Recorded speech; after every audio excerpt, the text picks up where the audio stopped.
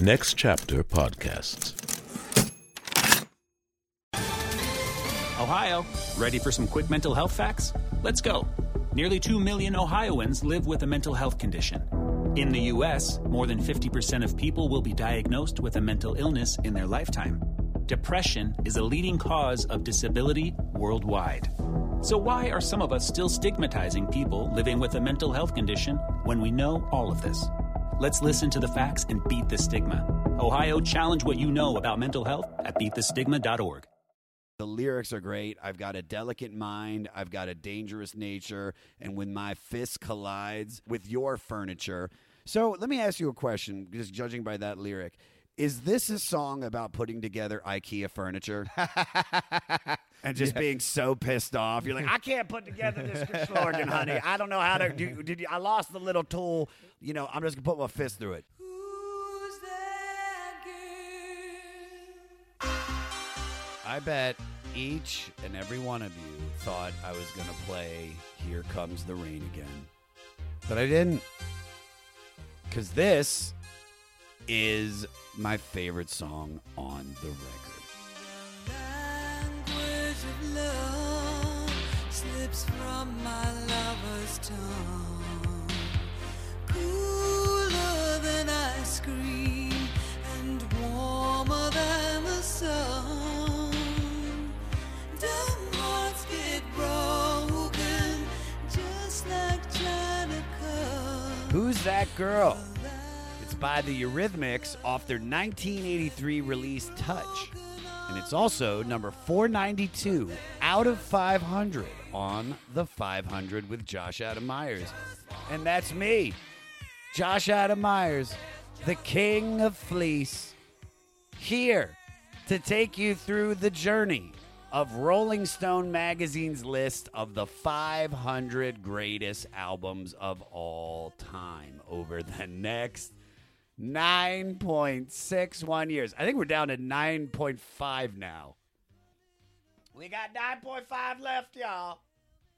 Did you pay for your Spotify? Did you pay for your Apple Music? Maybe you've got records. Maybe you got tapes. I hope you got tapes. I would love it if each and every one of you guys is listening to this on tapes, because that's some old school shit right there, guys. If you didn't notice, I got my voice back. Yay. I had a viral infection last week, and my voice was gone. I thought I lost it when I went to go see Nine Inch Nails, but I had an infection, went to the hospital, and they were like, can't give you anything. You just got to rest it out. And I did. And I just watched documentaries and listened to these albums like you did. Merry Christmas, everybody. I hope you guys had a wonderful, happy, healthy Christmas, and you're getting geared up for 2019. It's going to be a great year for me. It's going to be a great year for you. I don't know what a rear is, but it's going to be great. We're down to the final episodes. Only 491 more to go. But this week's guest is honest to God, a angel in the world. First time I met Sal was at the Moon Tower Comedy Festival, and he did the jam, and he just crushed it, and he's so much fun and just such a lovely human being. When we taped this episode, we had to go to his house, and he gave me these. I had to take the Staten Island ferry to get there, and then he gave me these picture-by-picture directions to get to his house. He's also 1/4 of the Tenderloins, a.k.a. the Impractical Jokers, a.k.a. the Kings of True TV.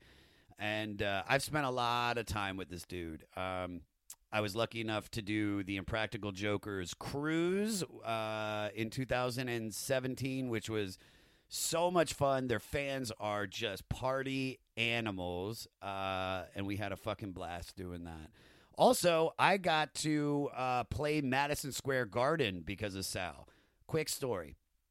We went to go see the Impractical Jokers play Madison Square Garden, completely sold out. Cypher Sounds is on stage DJing, and he's giving people shouts-outs. Shouts-outs? He's giving people shout-outs that are side stage, like me, Big J. Okerson. And he goes, Cypher's like, yo, give it up for Josh Adam Myers and Jeremiah Watkins from the goddamn Comedy Jam. And I didn't hear it, but Sal did. And Sal goes, hey, buddy, he just gave you a shout out. And I was like, cool. You know what I mean? And then Sal looks at his watch and goes, "Hey, we got about 10 minutes left. Why don't you go up there and be funny?" And I just start running towards the ramp to walk on stage in front of 16,000 people. And I stop and I look back at Sal. I'm like, "Are you serious?" And he goes, "Yeah, get up there." And then I just go, "Jeremiah, let's go." And I run on stage. And Jeremiah, like with a pale white face of nervousness, just follows me up there. And then me, Jeremiah, and Cypher Sounds basically just did what I do at the goddamn Comedy Jam, which is just do a lot of musical crowd work. We started like jumping into the audience and getting them energized. We were like hype men, and it was all because of Sal. And it was such a surreal experience. And because of that, I love him so much. All right, so before we get into the episode, don't forget to listen to the end of the podcast, guys. Every week we listen to the record that we're breaking down, but then I also have new music that is inspired by the album and artist that we're playing. So stick around. We're playing the full songs at the end, and I love these people. My friend Tim has been helping us out because people aren't really sending in music yet. We've got it coming up, but Tim has been killing it, and he's just really finding great music that are unsigned artists. We're very like low-level guys. So stick around to the end of the episode for that. Also, rate, review, and subscribe to the 500, guys. Please. Trying to make this big. We need your help. Follow me on all social media at Josh Adam Myers. And if you guys want to email the podcast, you can go and do that at 500podcast@gmail.com. And for all things 500, go to our website, the500podcast.com. There's a lot of cool shit on there, guys. A message board, all the track listings, because every comic and every guest is making you a mixtape. So go and check out the shit we've got on the website, the500podcast.com. And I think that's it. So here we go with number 492 out of 500 with Touch by Eurythmics.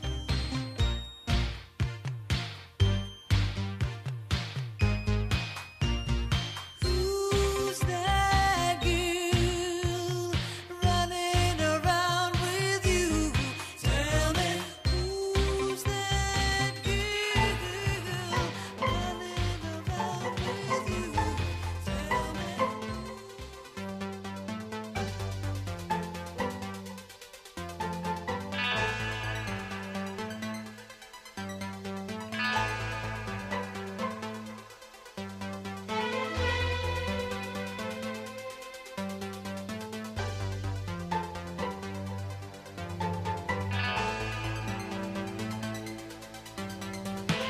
Here comes the Sal again, weighing on my Sal like a Sally Sal. Wanna fly in. I don't know words at all. I really don't. Sal, how are you, buddy? Good. I was trying to sip my tea while you were doing that. I couldn't because I was going to laugh. Did it shock you a little bit? You added more Sals than I thought you were going to. I thought it was just going to be here comes the Sal again, but then I didn't know you were going to use it like the word Smurf after that. I was gonna. Well, it's. I always try to figure out a way to sing your name into the beginning of the podcast, and you got to find the right hit.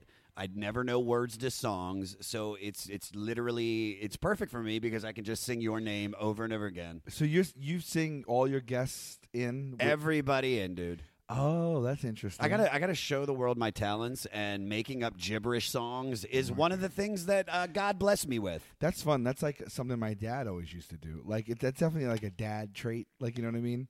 Dude, I'm gonna kill it as a dad. My dad, used to, when he used to watch us, he'd be like, them bones, them dry bones. The head bones connected to the squee-doo. I sing songs to my dog. I am just nonstop singing. That's my life. You're musically inclined. When did you know that you could sing the way that you did? Was it young? Did it come out older? So I started singing really young age. I remember like Thriller, Bon Jovi, I remember, but it was I started to come home when I got home from like middle school or even, I want to say elementary school. And I just put on like a heavy metal album that I was into, whether it was Iron Maiden or Guns N' Roses. And I would just sing in the mirror. Like literally for hours. But because you can hear that you could sing, right? Not just like any of us did. Because I did that too, but I can't sing. I don't, you know what? I don't even know when I finally realized that people said to me that I could sing. I just did it, regardless if I thought it was good or not. I just said, this is something I want to do. And I started doing it. And then as I got older, I got into chorus and I got into chamber singers and all state. And then I was in bands.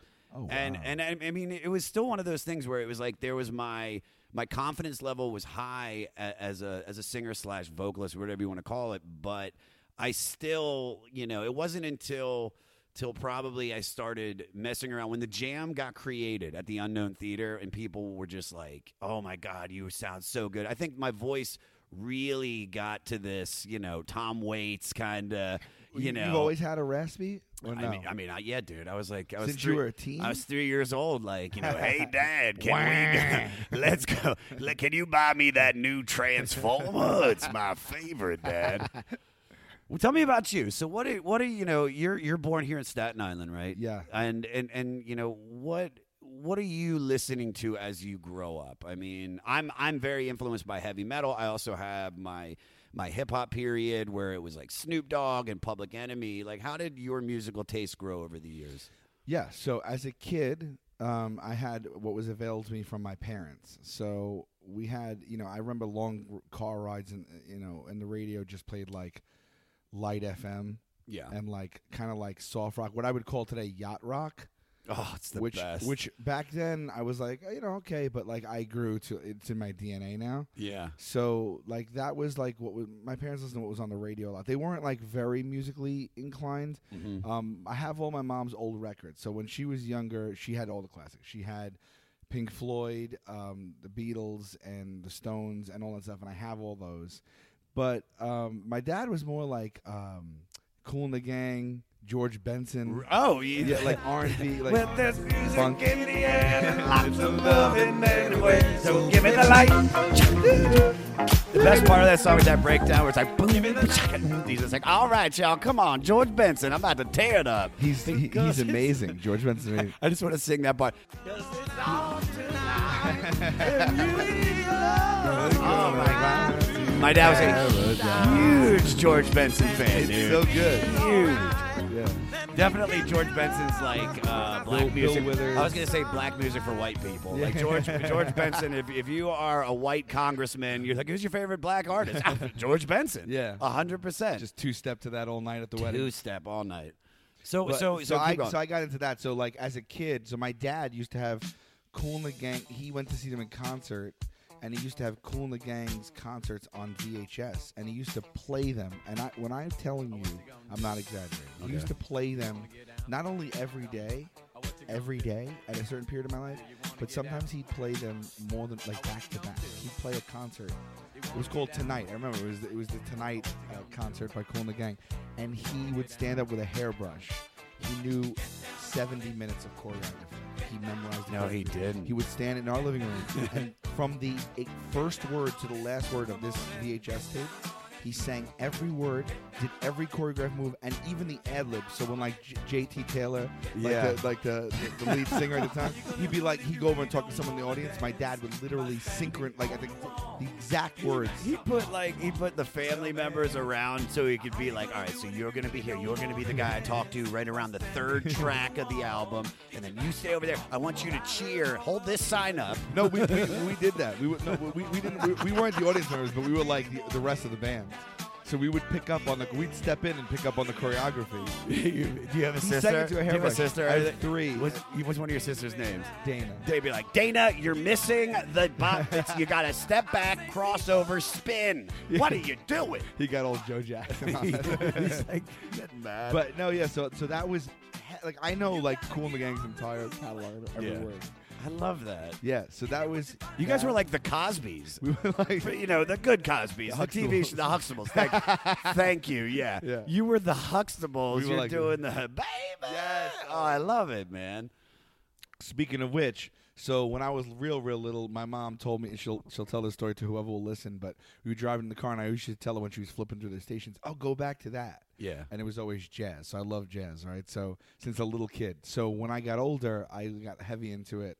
And I would go to, like, in college, I would go to, like, jazz clubs alone. Nice. I'm not musically inclined. I don't play instruments. But it's the same thing with me. Is that my dad was jazz my whole life. Yeah. Never wanted to accept it, and then when I turned about 20, I couldn't find anything to listen to in my tapes or my CDs. So I put on 89.3 in Washington D.C. It's a jazz station, and at that moment, I was like, wow. I get it. Now I see why my dad likes it, and now I'm a jazz fan. I have Miles Davis tattooed to my arm. Oh, right on, yeah, dude. right here, dude. Absolutely. It's the first tattoo I ever got. Because Autumn Leaves is one of my favorite jazz songs, and his version of it I love. he's the best.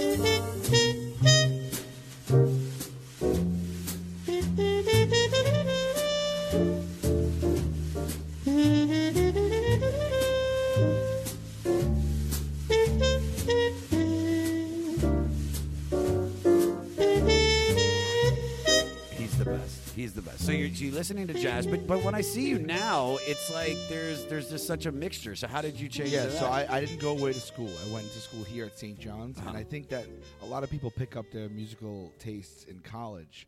And people are usually, when you go away, it's a melting pot. People come from all over, and you kind of get that college music education. I went to school to St. John's on Staten Island, and it wasn't it was a commuter school, so I didn't really get the normal. I would go visit my friends in college, and they would listen to everything from, classic rock, which is what everyone really gets into it. Sure. Then, you start smoking weed. Start smoking pot. Your Pink Floyd poster got some neon black light stuff in your dorm room. Black light all over when I used to go visit my friends. That's my room now. It's like I think I had a lava lamp. Oh, everybody at one point in their life has a lava lamp. It breaks after a month, and it's just a glob of weird nut in a jar. What is that? Oh, it's my. It was supposed to be a lava lamp, but it's I know. I like that I just said, which I really did believe that I think I have one. But now that you just said that, not only do I know that I have you one, do, but it's on the dresser up. It's on the thing upstairs. It's next to the stormtrooper and helmet. It's my original one. This is a little bit of a commentary on my personality. Hit me.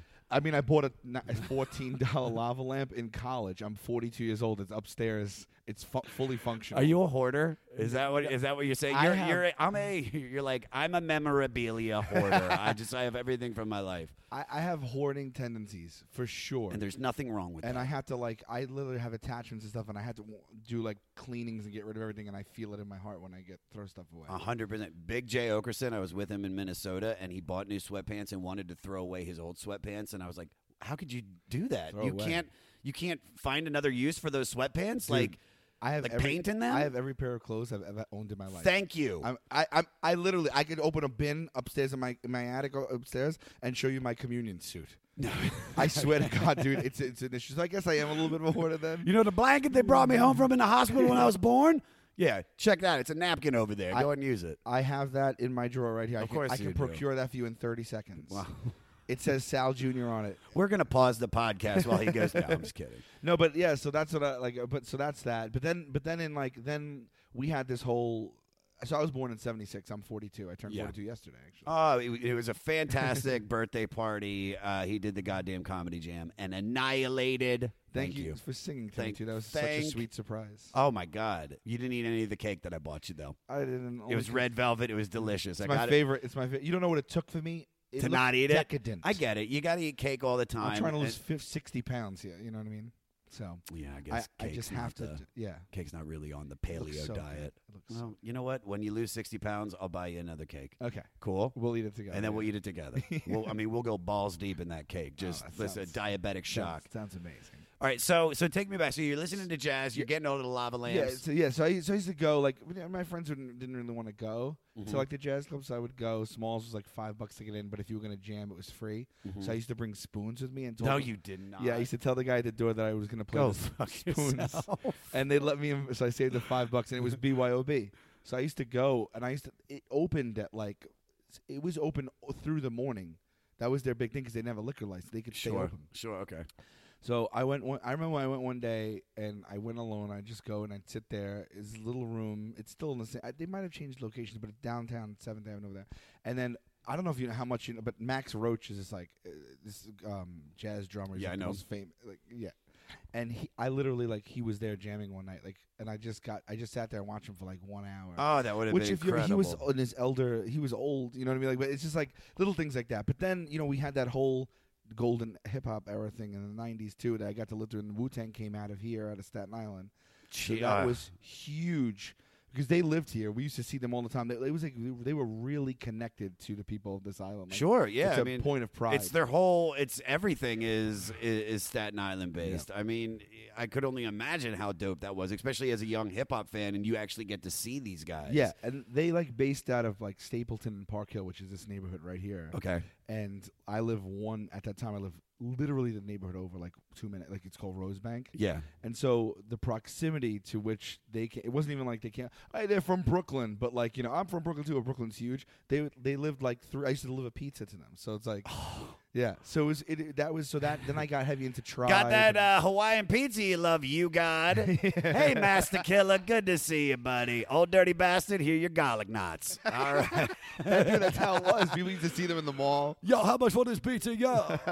RZA, we giving you this one on the house because the cheese touched the lid. You better get more fucking pizza. Yeah. That's so dope. Dude, that's what, and so I got into heavy into, my big, college, high school was Beastie Boys, Tribe, Wu-Tang, all the old school hip hop. Some of the best hip hop ever. It is the best. And when you hear the hip hop now, you're like, I don't even. I hate to sound like an old person because it's happened, right? History repeats itself. Sure. That noise that you're listening to and whatever. I don't get, and I'll admit it. It's probably just me, but I don't get the current state of most rock and hip hop. I just don't get it. Here's what, and I talk about this a little bit on the podcast. I've mentioned it a few times. Is that music goes in ebbs and flows. It's it gets to a point where, we're in let's look at hair metal. Hair metal came from the disco scene, which was this big flashy thing. And when heavy metal first started, it was small, and then it grew and grew and grew. And when it became so big that people are like, this is ridiculous, then it drops back down to grunge. And then as that builds up, it becomes Limp Bizkit, gets huge again, and then that gets back to the Strokes. Right. And so with hip-hop, it's been the same thing. They've never had that bust yet. So it's really, now you're at the precipice where it's it's too big, it's not fun, it's too electronic. Yeah. There's no soul to it like the music we grew up listening to. There's no substance. There's no nothing substance to dig your heels into. There's nothing that makes it timeless. No, completely agree with that.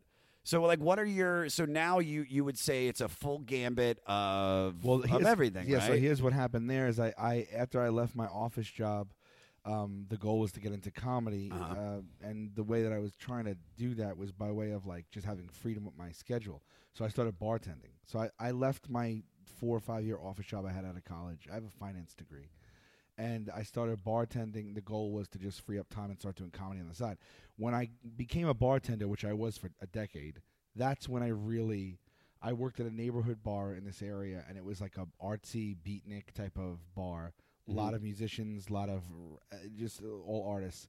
And that's when that's when the iPod first was invented. Changed my life, dude. Yes. I could carry around 18,000 songs with me. It was unbelievable. And so I used to make the playlists for every single shift. The 8-hour shift, I took such pride in this shit. I used to sit here and make the 8-hour playlist. I had a different playlist every time I worked. I worked 3 nights a week, 8 hours a shift. You're a sociopath, dude. Dude, for 10 years, I have numbered playlists, kind of like this, of the date for 10 years of playlists. I mean, I'm not saying I didn't double dip, but I didn't have to do that, but I felt like it was so important. It sets the vibe and the tone. You were like, all right about that 6-hour mark in that shift, I drop Scenario on them. Wake up, everybody in the kitchen. We rocking. Then I bring it down with Seals and Croft. And then slowly build it back up. But you don't even know how accurate what you're saying. I know how to make a mixtape, bro. You build, you start strong, then you bring it down, you build slowly. It's got to be. You can't be all on 10 the whole time. You got to take them on a journey. Take them on a journey. Yeah. I'm so excited to hear the mixtape you make for the show, by the way. So, all right, so you make the mixtape at the pizza place. Continue. At the bar, yeah. At the bar, yeah. I'm sorry. I did deliver pizza for 4 years too, but yeah. So that's when I really dug into it. I started expanding because the people that hung out there would introduce me, and I prided myself in if I don't have it, because we had a jukebox too. First, it was the limit; it was 100 discs, but then they threw in which I hated. They threw in the internet jukebox at one point. Yeah. And that was the death of everything because people would play whatever they wanted, and I couldn't cultivate. Like, the bar had a vibe, and people would just come in and play, like, the shittiest music. And that's driving my people out. So I would disconnect that shit, and I just make the whole thing. And I would say, look, you don't have to juke, but I take all requests. And if I don't have your request today and you ask me for it, the next time you come in here, I will have that song. Nice. And I stuck by that for freaking 10 years. I was known for that. So by the end of it, I prided myself on having everything in my iPod already that anyone would ever ask for. And if they didn't, I got it, and I really did get it. And the next time, it meant so much to those people. So that's when I got into, like, everything from, like, then I got into punk, and then just really expanded, like, even further into the classic rock catalog and all that stuff. And that's when I really picked up on most of my musical. Well, I see it when, when Sal has done the jam, everybody. I'm like, what song do you want to do? And he's like, all right, give me a couple days. And not only do I get a song, I get 40 of them from all different parts of the world. It's hip hop, it's a rock song, it's adult contemporary, country, and so I can see how your musical taste has grown over the years. And what would you say right now if you had to pick, like, what's your favorite artist right now that you're listening to? Can be an old one. But it's still like what's kind of your obsession right now? Oh God, that's so difficult though. Like, do you mean like current artists? Just when you have to get on the subway, you have to get in a car, you get on that bus with the Jokers. Leon Bridges.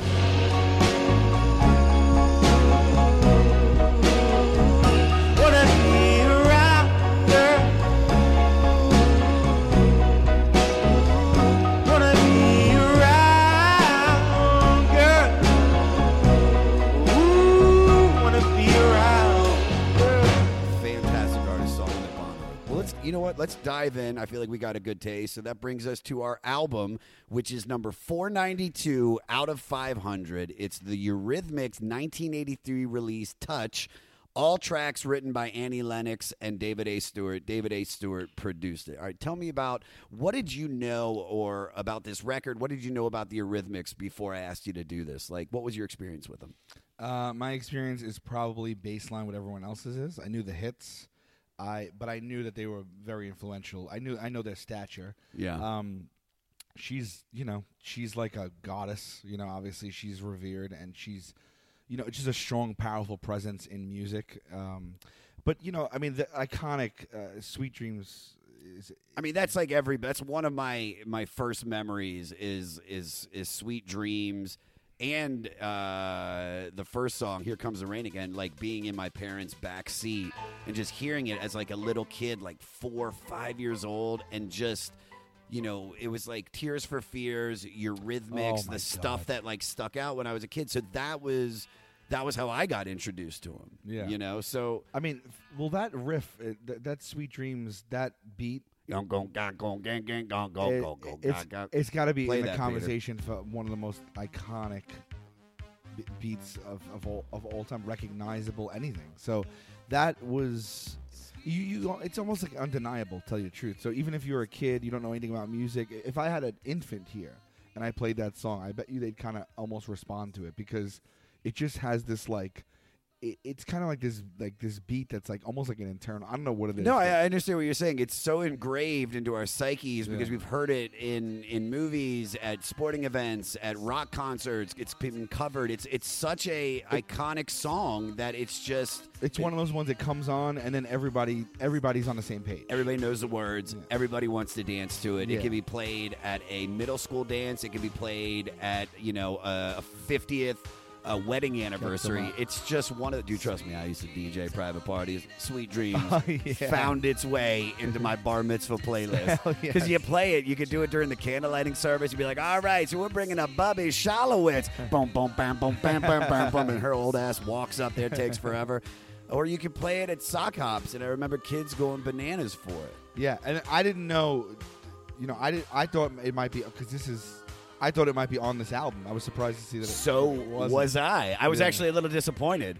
when I was like, I only know one fucking song off of this record, and it's the first one. Yeah. So what is your initial thoughts when I asked you to do this, when I said start listening to it? First of all, how many times did you listen to the record? Twice. You listened to it twice? Yeah. Did You asked for 3. I asked for three. I fell short, and I actually feel guilty. No, but then you immediately said to me, I've done some research, though. Yes. And I've looked at the Wikipedia, which is what I do a lot, too. So I can't hate on that. But, 2, do you feel like you were able to absorb the record in those 2 listens? Yeah, because what I did was I listened to all the songs and I read along to the lyrics for every song. So that kind of was a little bit, that helps. Because you can always discern what they're saying and things like that. You get the feel of the vibe of the music, of the song, but you don't necessarily, like, if you don't know every word, which is an issue I've always had my entire life. Like, is it me or most songs I'd say are not 100% discernible? It is Ryan here, and I have a question for you. What do you do when you win? Like, are you a fist pumper, a woohooer, a hand clapper, a high fiver? I kind of like the high five, but if you want to hone in on those winning moves, check out Chumba Casino. At ChumbaCasino.com, choose from hundreds of social casino-style games for your chance to redeem serious cash prizes. There are new game releases weekly, plus free daily bonuses, so don't wait. Start having the most fun ever at ChumbaCasino.com. No purchase necessary. VGW Group. Void where prohibited by law. See terms and conditions. 18+. This is Krista Makes, guitarist and vocalist for Less Than Jake, and host of Krista Makes a Podcast, a songwriting podcast where every week I'm joined by an amazing guest to break down the writing, recording, and release of one iconic song from their career. In our giant evergreen back catalog of episodes, we've had rock legends such as Dee Snider and Huey Lewis, punk rock favorites like Mark Hoppus, Fat Mike, and Brett Gurewitz, and up-and-coming artists of today such as Liz Stokes of the Beths and Genesis Owusu. We've had guests from all genres and styles of music, and I guarantee that if you peruse our back catalog, you'll see several episodes that'll make you say, man, I gotta hear that. Whether you're a fan of music or a creator of music yourself, you'll take away a whole new appreciation for the songs you know and love.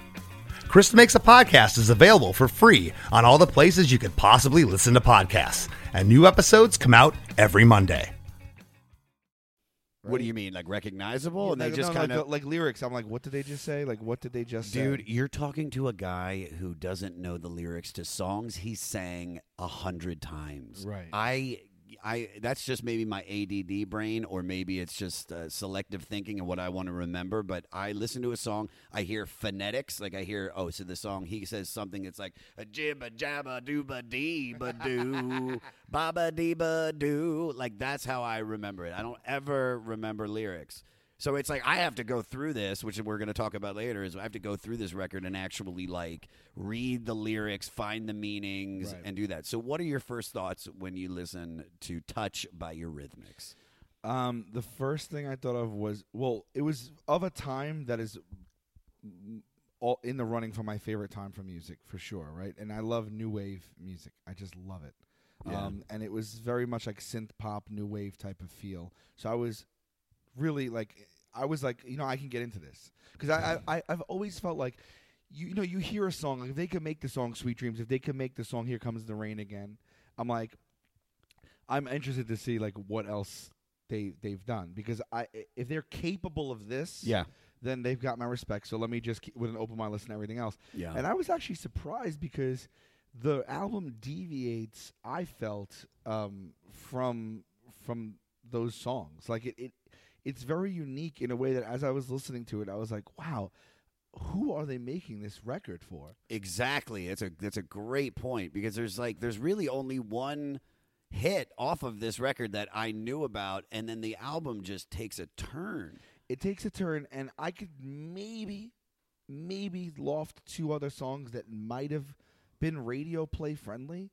But like I was like, it's odd because this is after. Is it not after Sweet Dreams? This is after Sweet Dreams kicked them off. Yes. And so it I think they are, in the truest sense of the word, artists, because I think that it was about getting out what they needed to get out. Like just exploring creatively and not going by, just general consensus, or not making a record specifically for, and I'm this is what I feel. I have no idea what it didn't sound like they were going for the radio or for more hits or to even like, maybe the first ones to get people in. But then when I read up on them too, it was just like, no, they were able to open their own studio. Yeah. And then I think it was because of like just. Well, Sweet Dreams definitely gave them the opportunity to take more time on the record. You have a song that, you have a song that is so big, it was a #1 hit, and then it's like, your record label eventually is then like, okay, we see where you're going, here is some money, David, please, make us a good record. And him and Annie got together, and this is their like chance to really spend time. Like when I talked about Outcast Aquemini, after they did AT Aliens, they had all the studio was like, just make something brilliant. And that's what you want. That's what you want. Like you don't tell Scorsese, hey man, we need this movie in 3 months. We're just like, we see where you're going. We know how good you are. Please take your time and make something dope. That's rare though, is it not? Is it less rare in the music industry? I think I might be speaking out of my ass. I'm assuming they get a record deal, they give them an advance, and they say make us our money back. And I think when you have a hit as big, and the way that the Eurythmics took off, because it wasn't just about music with them, it was about Annie.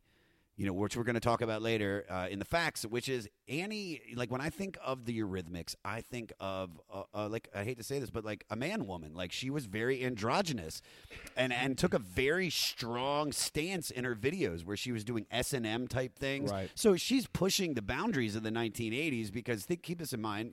Homosexuality is still like pushed to the side. The whole dance world is what people know is just like the 70s disco, which is all like, oh, this is so beautiful. We're having a good time. We're dancing. We're wearing white flowing dresses. It's Saturday Night Fever. And then you have basically a female David Bowie. That's right. That's a great way to describe it's it. like she comes out, and I mean, my first memory is that short-haired, like she has the Zool haircut from Ghostbusters. That like fire orange. Yeah, and she's wearing a business suit, and she's like holding the thing and like it's just intensely singing. She got a powerful voice. I mean, I think when you have someone that's doing that you can say, okay, this person here, like Bowie, is going to push this genre forward.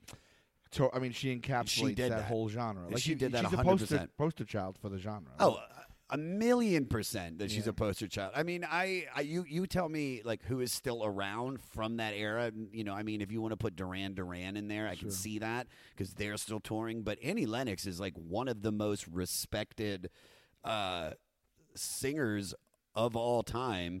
Actually, I'll pull this fact up now because I thought this was so interesting.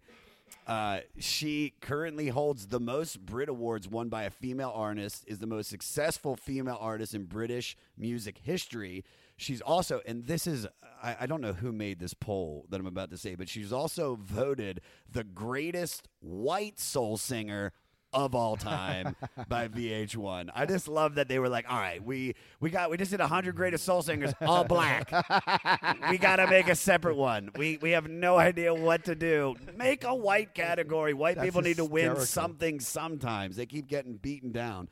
That is hysterical that she's a white soul singer. I mean, even Rolling Stone magazine named her one of the 100 greatest singers of all time. And like I said, I think the appeal to Annie is not just her voice; it's just the whole image. You figure Eurythmics came out, Sal, at a time that MTV was just blowing up. Sure. So it's not about the music anymore. Right. Now it's about how do you look? Do I want to be you? Can I see myself being you? Can I see you? It's just like, can I see myself in you? It's like that's what it really propelled to. And I think Annie was just, I think another singer sings Sweet Dreams, doesn't do that video. It's a big song. I don't even think it's remotely as big as it was. So let me ask you this. What song stuck out for you on this record? Regrets is the first one. It's the second song after Here Comes the Rain. Yes. And I heard it and I was like, oh, this is like kitschy and poppy. But I don't think it'd be on the radio. Regret is, what's funny about Regret, all the fake songs that I make up when I'm singing to Avery and Jeremiah, it's just like Regret. It's always like, well, I'm a come on down and boogly doogly doo, ba down. It's down cow. It was one of those things where I listened to it and I'm like, okay. And I was reading along with the lyrics. I didn't necessarily get all of them. I found that later on, this song stuck in my head. Yes. And that was one of the ones that stuck in my head more than any other one. And I just think it's because, the way she sings it. But it's memorable. Yes. Very, very catchy. It is. And then there was this one where I was like, oh, wow. And I think this was a thing that people were doing back then. But there's this, like, calypso-y reggae. That's the third song off the record, Right By Your Side. My least favorite song on the record. One of the hits off of this. It was one of the 3 hits off the record. And I was like, I felt it was like a failed attempt. But I'm looking at it from now. Yeah. But I think coming out then, I think it was a bold choice. It's the only song on the album like it. That's upbeat and like almost positive. Yeah, that too. Not only just the genre of it, but yeah, the message of it. It was just like this kind of feel-good song in the middle of an album that, by the way, was pretty dark. Very dark. It's ridiculous, and I guess I wonder if that was like they were conforming. Like, all right, let's get one other single out there, a poppy, catchy kind of thing that people will take. Could be, yeah. I could see that the studio being like, "Can you put something upbeat?" But I think it's also too complicated to be that kind of thing. Like upbeat can be so much easier when you have bells, because there's bells, whistles, things like that. Like there's little fake claps.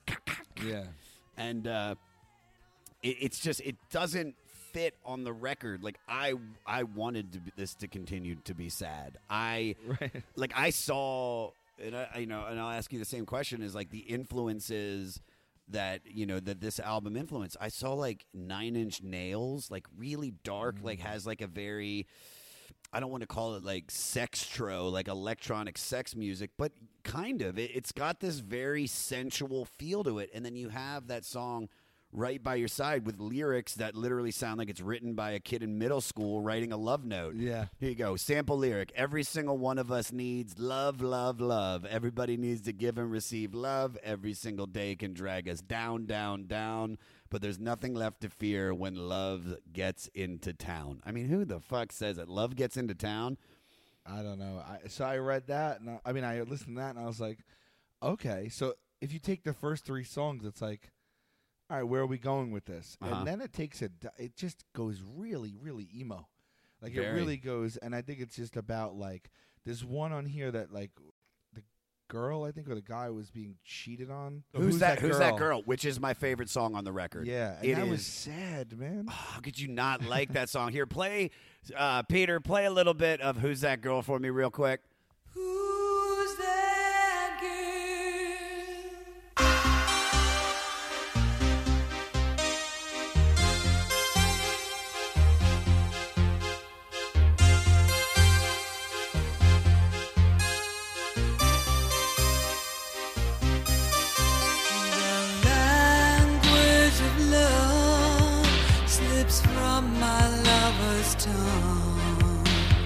Cooler than ice cream and warmer than the sun. Yeah, this is, it's brooding and slow, and it's got that synthy stuff in the beginning that's very like indicative and reminiscent of like the 80s. It's just like this very deliberate. It's dark. It's dark tonally. Yeah. I can't figure out if it's about seeing a past lover with someone else, or the lover that you're with is cheating on you, or you're just watching a past lover, and it's dark, man. It was definitely one of my favorite songs on the record. Here's what I thought when I listened to this. Yeah. It's like, okay, I'm listening to it right now for the sake of this. And I'm appreciating it, but when is the normal person listening to this song from front to back? It just is like it's not a social song. Who's that girl? Yeah, or, no, it's just throwing it on in the cans when you're on like a flight or whatever. Like I don't know. Like when are you play this? Well, that's the thing. I don't think crying or something. Yes, I don't think this is a song that you're putting on at a party. No. I don't think this album really anything besides maybe the opening track, "Here Comes the Rain," is actually party material. maybe right by your side. But Here comes the rain sound I party. think there's a mood for this record. I think that, I mean, this is coming from a guy who's like, I go to a therapist, a spiritual healer, I read self-help books. I'm just trying to figure out any way just to feel normal and be present. I have those moods where I want to listen to Massive Attack and Portishead, and I want to feel, because that's the mood that I'm in. I mean, this had to have spoken to a lot of people if it became that popular. I mean, even the hits, the whole record sold, it went platinum. Yeah. So I think there's definitely a mood that some people would have to be in. This isn't a happy mood. This isn't a family reunion album. And I get that, too, because I've done it in my day. It was more like when I was younger.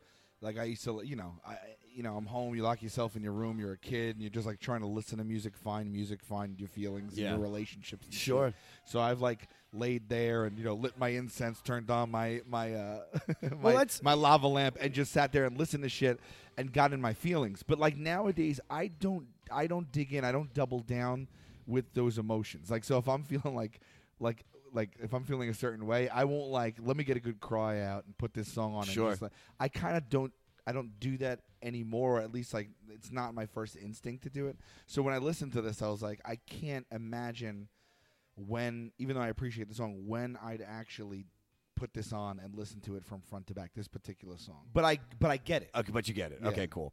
All right, well, I mean, I agree. But thinking about that, I mean, they did give you some of the hits that were more radio friendly that I think stay out of that. So let's go through some of the tracks, man. Yeah. Opening with "Here Comes the Rain Again," which is just one of the catchiest songs. Peter, play the song for me. Here comes the rain again, falling on my head on a ski buggy. That's the lyrics, right? I'll tell you about this song. Go ahead. Which I knew a decent amount of the lyrics, and I thought I knew what it meant, but upon further review, please, I think I realized that the rain is her crying. I think that's 100% right. Yeah, I mean, I don't know if that was completely obvious. I just, I mean, I just thought it was like rain just meant emotion and gloom and just feelings. But I didn't think it was but it is. I think it could be taken as literal tears. Well, then, I mean, I completely agree with that. But then she says something along the lines of "want to dive into your ocean." Does that sound healthy? Have you ever dove into somebody's ocean? I would say that I have. Has anybody dove into your ocean? I would say that the same people have. The same people have dove into. Oh no, there's been some disconnects. I've dove into oceans. Is divin even a? I just want to say divin. Have you divin? I've divin into an ocean. 100%. Yeah, no, I have, and it could be dangerous. It could be dangerous out there. High tide. High tide. Then going in from that opening song, which is so iconic, into Regret, which, like I said, it sounds like every song I've ever made up or most people make up when they're doing Instagram videos. The lyrics are great. I've got a delicate mind. I've got a dangerous nature. And when my fist collides with with your furniture. So let me ask you a question, just judging by that lyric. Is this a song about putting together IKEA furniture? And just being so pissed off. You're like, I can't put together this Schlorgen, honey. I don't know how to I lost the little tool. I'm just going to put my fist through it. Isn't it the worst where you're 40 minutes in and you realize that 4 steps ago you did something backwards? That's always me. Do it all. All of it. Yeah. And then you're looking at the instructions and you're just like, why don't they just give you regular nuts and bolts and tools? So let me ask you, judging by the song Regret, that's the title. In your 41 years? 42 years of being alive, what would you say is one of your biggest regrets? Oh, my God. Is that too heavy? No. Just weren't expecting that. No, I dig deep, baby. I got some good questions coming up from this album I bet you weren't expecting. Oh, this is great. Tell me something that you regret. Well, I really, really, really, really do regret not getting into comedy right out of high school and college. Right. Yeah. I did improv and sketch with the guys, but as far as stand up and that stuff, I knew then I wanted to do it. Yeah. And I did it a little bit, and I just didn't buckle down and make it my life, and I waited till really late in life. And I'm really happy to be here now. I'm really happy I did it now. but I always think about what it would be like if I was doing. If you had started when stand up proper like 20 years ago. I mean, listen, I'm the same way because I've been wanting to be a comic since I was 6. And then I remember when I was 18, I was like, this is it. I'm going to do it. Me and my buddy went down to go get a city paper in Washington, D.C. to go find an open mic at a record store, the Tower Records that was on Montrose Road or Montrose Boulevard, whatever that fucking road was called. And I remember we got there, and then instead of finding the newspaper to find the open mic, we just looked at CDs. And then I didn't have the guts to even try to do it again until I was like 26. So I think it's definitely a regret, and I get it. But I think you honestly probably started it when you were supposed to. Do you know what I mean? That's such a great way of looking at it. I never, ever even thought of it that way. Really? No, I didn't. Dude, it's one of those things. It's even like you coming in contact with this record. It's like maybe, if you would have listened to it a while ago, you wouldn't have been able to feel it as much. But that now that you're 42 and you've been through stuff and, or even the idea that you said you could listen to this record and, I don't want to get depressed. Now you can listen to it and go, okay, this doesn't bring me down. It's just sometimes it just takes time to find that thing just to move you forward. Like I wanted to start stand-up when I was, 14, but what would I have had to talk about? Right. You needed to start when you were there. So you're saying starting stand-up was probably one of your bigger... It's one of the things I always think about. And you know what's funny? Everybody regrets that you started stand-up because you're... No kidding. That's our biggest regret. God damn it, he started stand-up late. Yeah, that's one of them, and that's a prevalent one that I think about a lot. I'm so thankful and lucky, but I love it so much that I just wish that I dedicated my life to it back when. No, I get it completely. Yeah, going from that into Right By Your Side, which was the Calypso song we were talking about earlier. That's the Right By Your Side, da beep bop a ski ba do ba do. There was a bunch of I think this was following either they said it or was following trend of the time. Maybe they said it because there were a few songs like this that were one-offs from artists back then that it kind of jogged my memory with. What do you mean? Like there were a handful of songs like this at this time. Mm-hmm. Like this whatever you want to call it, calypso or what the hell. Yeah, it's like that's the perfect way to say it. It's a calypso based song. It's very 80s. Like I don't think it ages well. Yeah, it definitely doesn't age well. When it feels like the world is. Even Zeppelin, didn't they do like what's that one they did? Was it Misty Mountain? No, what's that one they did that was like kind of like a reggae record? Not Tangerine. Oh. You don't have to go. I have no idea. Hop? Is that I don't think that's. I don't know the name of it. I thought it was like Tangerine or some shit like that. But I know fans are gonna like. There's some guy right now in his car like, it's fucking this song, you idiots. Yeah. We just don't know it. We're sorry. But no, but it was like that, and it was even like I don't know. There was just a bunch like that, and that kind of jogged it. And they were all like the same kind of like cheesy, kind of, you know what I mean. But it was popular back then, you know what I mean. So I got this one. I was surprised, but I think people were like it was like it's like when Debbie Harry did when she like kind of started doing like, she's credited for what like one of the people that brought like just the idea of rhyming or like it's to the mainstream. Sure, yeah, because she did that verse in whatever song she had back then. What was it? There's but she can't really. It's like horrible hip hop. No. I Freddie, Teddy, when I said it, and I go down, I'm getting heady and a buddy. I give her. I don't even call it hip hop. And run to the Buffalo store. She says some weird shit like that. Yeah,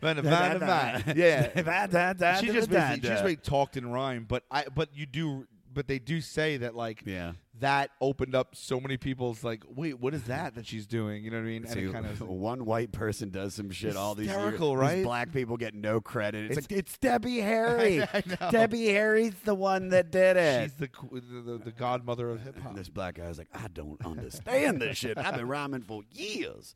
What I loved about that song right by your side, though, is like I said earlier, I felt like it was written by like a middle school kid about like writing a love note to someone. But when it's saying about how love is so powerful, and it's almost one of those things where it's like, is this a healthy form of love? And I'm wondering if you can recount a situation when you were just too in love with someone. I mean, it could just be a crush. It could be a long time ago. It could be now.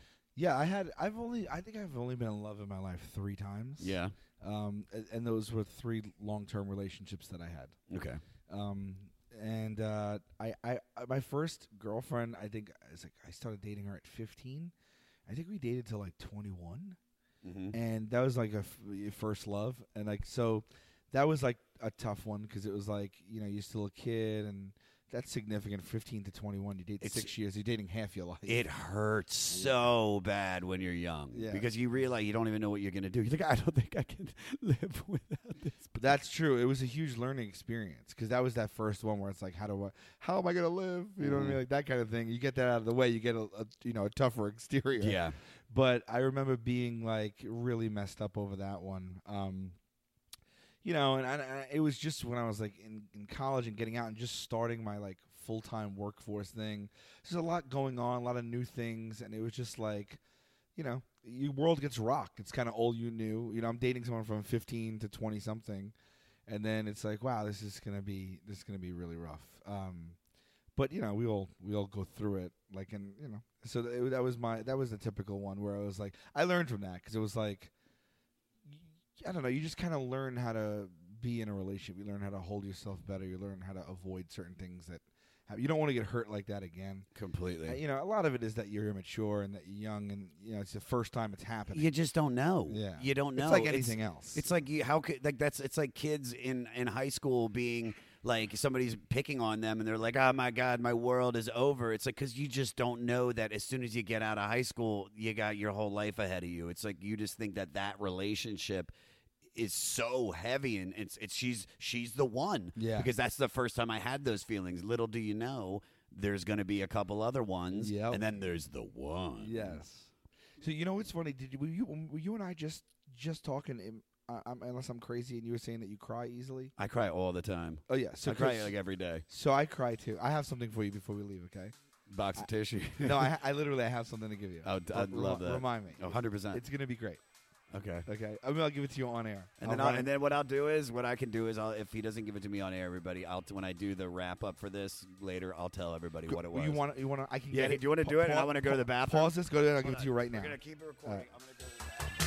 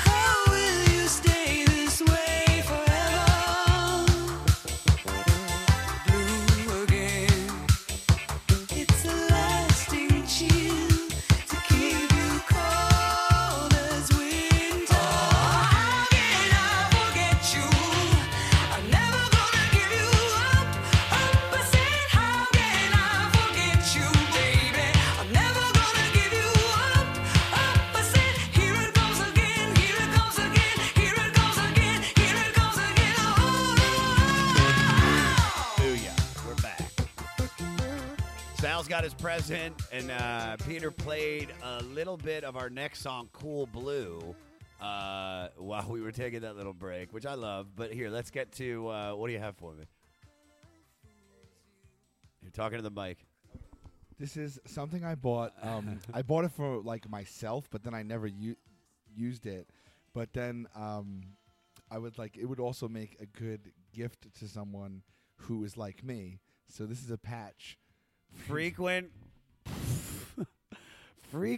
crier program, lifetime membership. It's like a jean jacket patch. It's a jean jacket patch. It's a eagle with that is crying. Literally has a tear, like it's a Lil Wayne like teardrop tattoo, but it's an actual tear. I love this so much.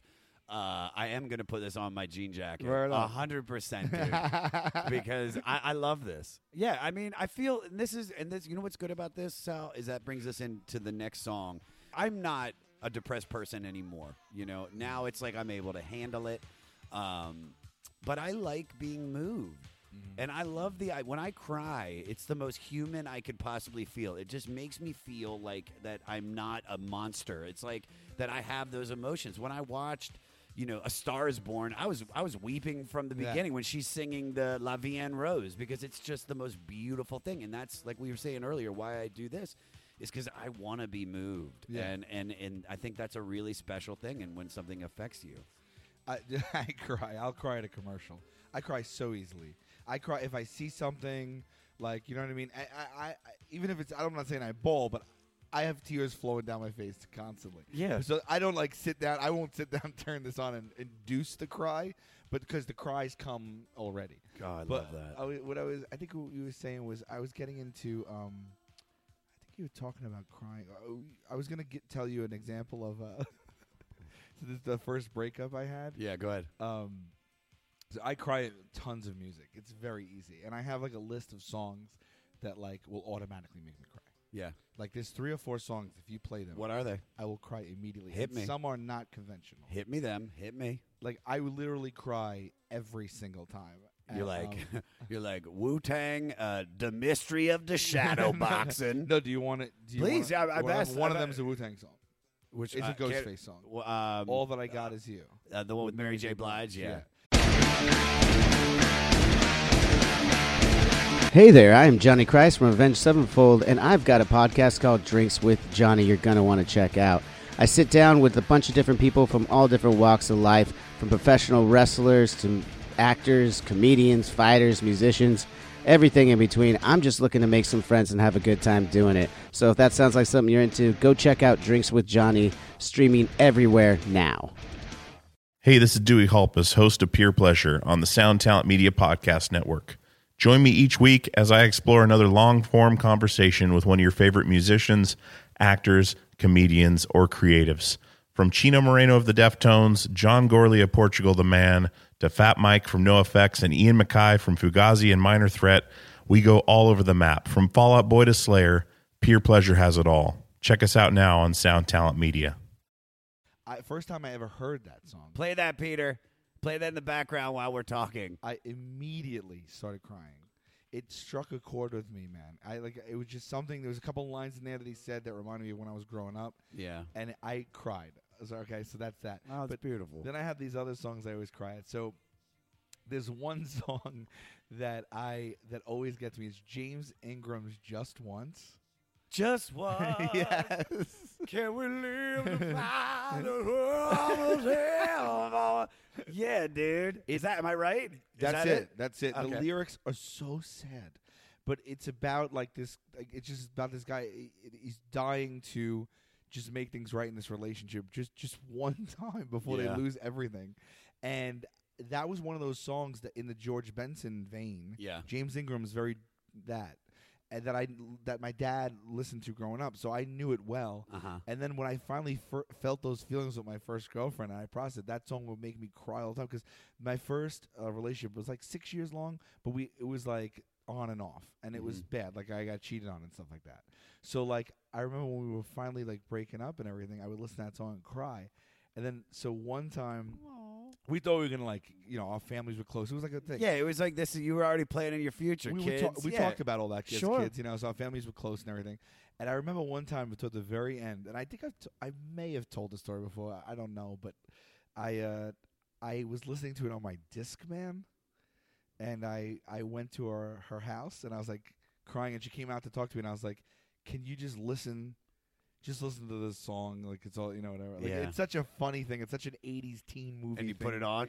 No, she wouldn't listen to it. What a bitch! No, we were kids. I'm sorry. No, she's probably a bitch, but we were kids. No, we were kids. You're such a nice guy. You can't even say it. You're like, no, she's not a bitch. She might be now. I have no idea, but she was. We were 21. I know, but I'm like crying. I'm like, can you just listen to this? I was like, probably have puffy eyes and everything. And to her credit, though, she's like, I won't listen to that. She's like, I'm sorry, I just don't like you this way anymore. after like 6 years, it stuck with me, and I was like, oh man. And I remember just crying so much back then. I cried myself out. Yeah. But that's all, I don't think of that relationship or anything like that. That's all. But the song carries weight now. But the song always did that to me. But Yeah. it's just like it's one of those ones. It's so my friends all make fun of it because my friends all know, and like sometimes they'll just start singing it. You know. Oh yeah, dude, it's coming, bro. In this friendship between you and I'm breaking that shit out all the time. In special occasions when I know we can all have a good laugh and you have a good cry. But we'll get back into this. But the opening line is, "I gave my all, but I guess my all wasn't good enough," and that just resonates through so much. Not even relationships. No, I get it. Yeah. Oh man. But anyway. So that goes into Cool Blue, which is a Does song. it? You're amazing. No, it does because it's a song about depression. Right on. When I got the lyrics, how can I forget you? I'm never going to give you up. How can I forget you, baby? I'm never going to give you up. And my question is, because it's a tonal shift coming off of Right By Your Side. So being that we were talking about depression being sad, and you are a very positive person, how do you effectively bring balance and maintenance of joy throughout your entire life? Like, what are the things that you do to keep yourself in a positive state of mind? It's a really, really good question, and I try to take inventory as much as I can. But you know what I noticed, and I noticed this recently, and I don't know what it is. I don't know if I'm so busy sometimes that like I don't take the time to just have moments. Yeah. And it's just on to the next, work, cross things off the list. And sometimes that shit, like, it just stockpiles. And I think what I'm left feeling sometimes is like, I'll wake up, there's no reason at all for me to not be in a happy mood, but for some reason I'm in no mood. Like I'm in, it's like I almost like am sometimes void of emotion. Yeah. Not saying emotion in a sense of like sad, but like any, like just like, I'm just like, why? Like things are great. Like, why am I not like chipper? You know what I mean? Yeah. Like, I'm just like, what I find, I mean, the things that like help bring me back are just, I spend a lot of time with my family. I was going to say that. I have a feeling it's like what keeps you in a positive spirit. If I'm with my family, I light up. If I'm with my nieces and nephews or my parents, I'm very close with my family. Yeah, I've seen that. Sisters, family. We just like, if I could be around them like all the time, I would. But and then also like I was talking about this yesterday.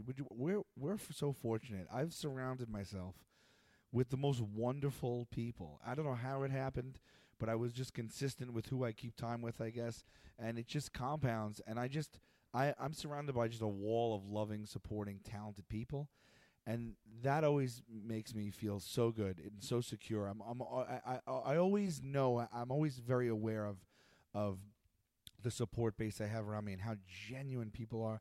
And we're in this business where, like, we're artists and we're like, we see each other, but we're performing. We're all working toward like a common goal and all this stuff. And I'm constantly inspired. Like, I don't know if the average person that goes to work in an office or what have you, anything, is necessarily inspired by the people they have to work with. But like what we do, I'm constantly inspired by all of our friends all the time. And I'm just, it's such a good thing. I mean, don't get me wrong. There's so many things in stand-up that are like, depressing too. Yeah. The road sucks and bombing sucks and scratching, clawing, and trying to hustle and do this or that. Like the grind of it, you got to love it, but it also sucks and all that stuff and your insecurities and and this and that. And some people aren't supportive. Some people are cutthroat, and some people always have stuff to say. But I'm old enough now to just kind of like, I don't even participate in that. Yeah. And I think like that experience to be like, no, I'm not even dipping my foot in that pool. I think that kind of like that permeates when you have that when you're making those choices on a daily basis. Like, this is who I'm going to be around. This is who this is what I'm avoiding. That helps overall, I think, balance things. It's just kind of a way of thinking. It's just a way of making decisions and approaching everything. But you look at your life. I told you I did this recently. I did a joke about it. I when I was depressed and I was in the shit after Ange died, and for 6 years, I literally just kept all this negative stuff around me. And I didn't even realize that I was doing it. Just little things. It could be some certain people I was hanging out with, or that were old friends that I just were friends still because I've known them for years. But then there was a lot of moments like I was like, dude, why am I listening to why am I watching CNN every day? All it's doing is just killing me, and it's creating my mood. So I think for someone like you, the reason there's so many great people around you is, and I not to kiss your ass, but I say it all the time, and people say this to you all the time. You're a great person. You have such good energy. That's why I see you being like listening to this record and being like, yeah, this isn't my mood. Hold on, let me put my song on. Just once, can we live the side? I love that you don't know the words. And then you're crying. You're like, "What's up, Mer? I'm sorry, I'm just listening to my song." No, but it's definitely self-care. Being around good people, you come from a great family. I met a lot of them on the cruise. They're fantastic.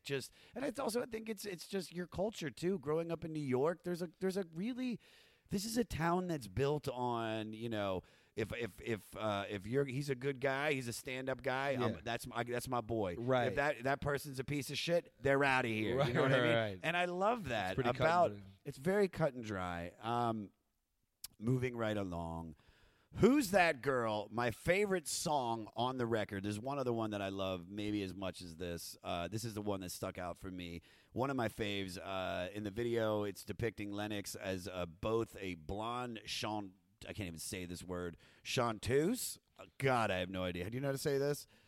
Chanteuse? Chanteuse? And a gender-bending Elvis Presley clone. And just play that chorus, Peter. Who's that girl? I'm going to look up Chanteuse. Let's find out what that is. Such a good song.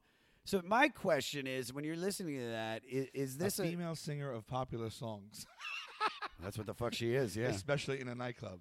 Chanteuse. Is this a song about infidelity or the protagonist stalking an ex? That's the big question that I can't figure out about this. I'd like to take the interpretation that she's the ex-lover looking at a guy kind of and being like, who the fuck is that bitch? Yeah.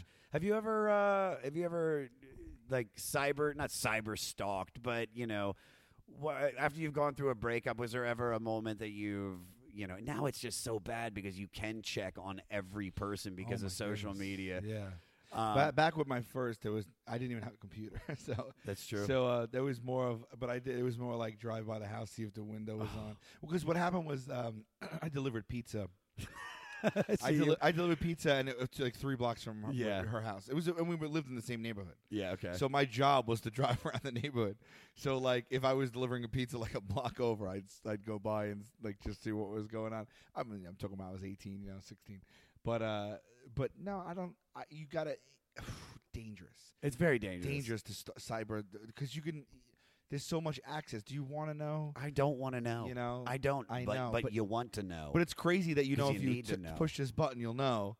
It's almost like it's crazy if you think about it. If you break it down in those terms, like you don't want to know anything about it. But if you just open your laptop and hit one button, you can investigate. Yeah, it's like it's the idea. They're like, so hey, I know you broke up with Tina a couple years ago. You ever hear from her? You're like, nah, man, I don't hear from you. I don't hear from her at all. But I do know that she just started going to ITT Tech right now. I just go on her Facebook page. I can see everything about her life. She's dating a new guy. It's horrible. So I think it's too easy to stalk somebody now. Yeah, I don't put a single bit of information about myself on social media, private or otherwise. Like even before I was in the public eye. Yeah. Even just like when you have Facebook with just your friends and stuff like that. Yeah. I never put up like my relationship. Nothing like that ever. I was forced to do it in a relationship once. I never will. She was big on making sure that people knew we were dating. All right, moving along to the next song. I probably talked about her already on this podcast so far. The first cut, very 80s song to me. Let's take a listen to that real quick.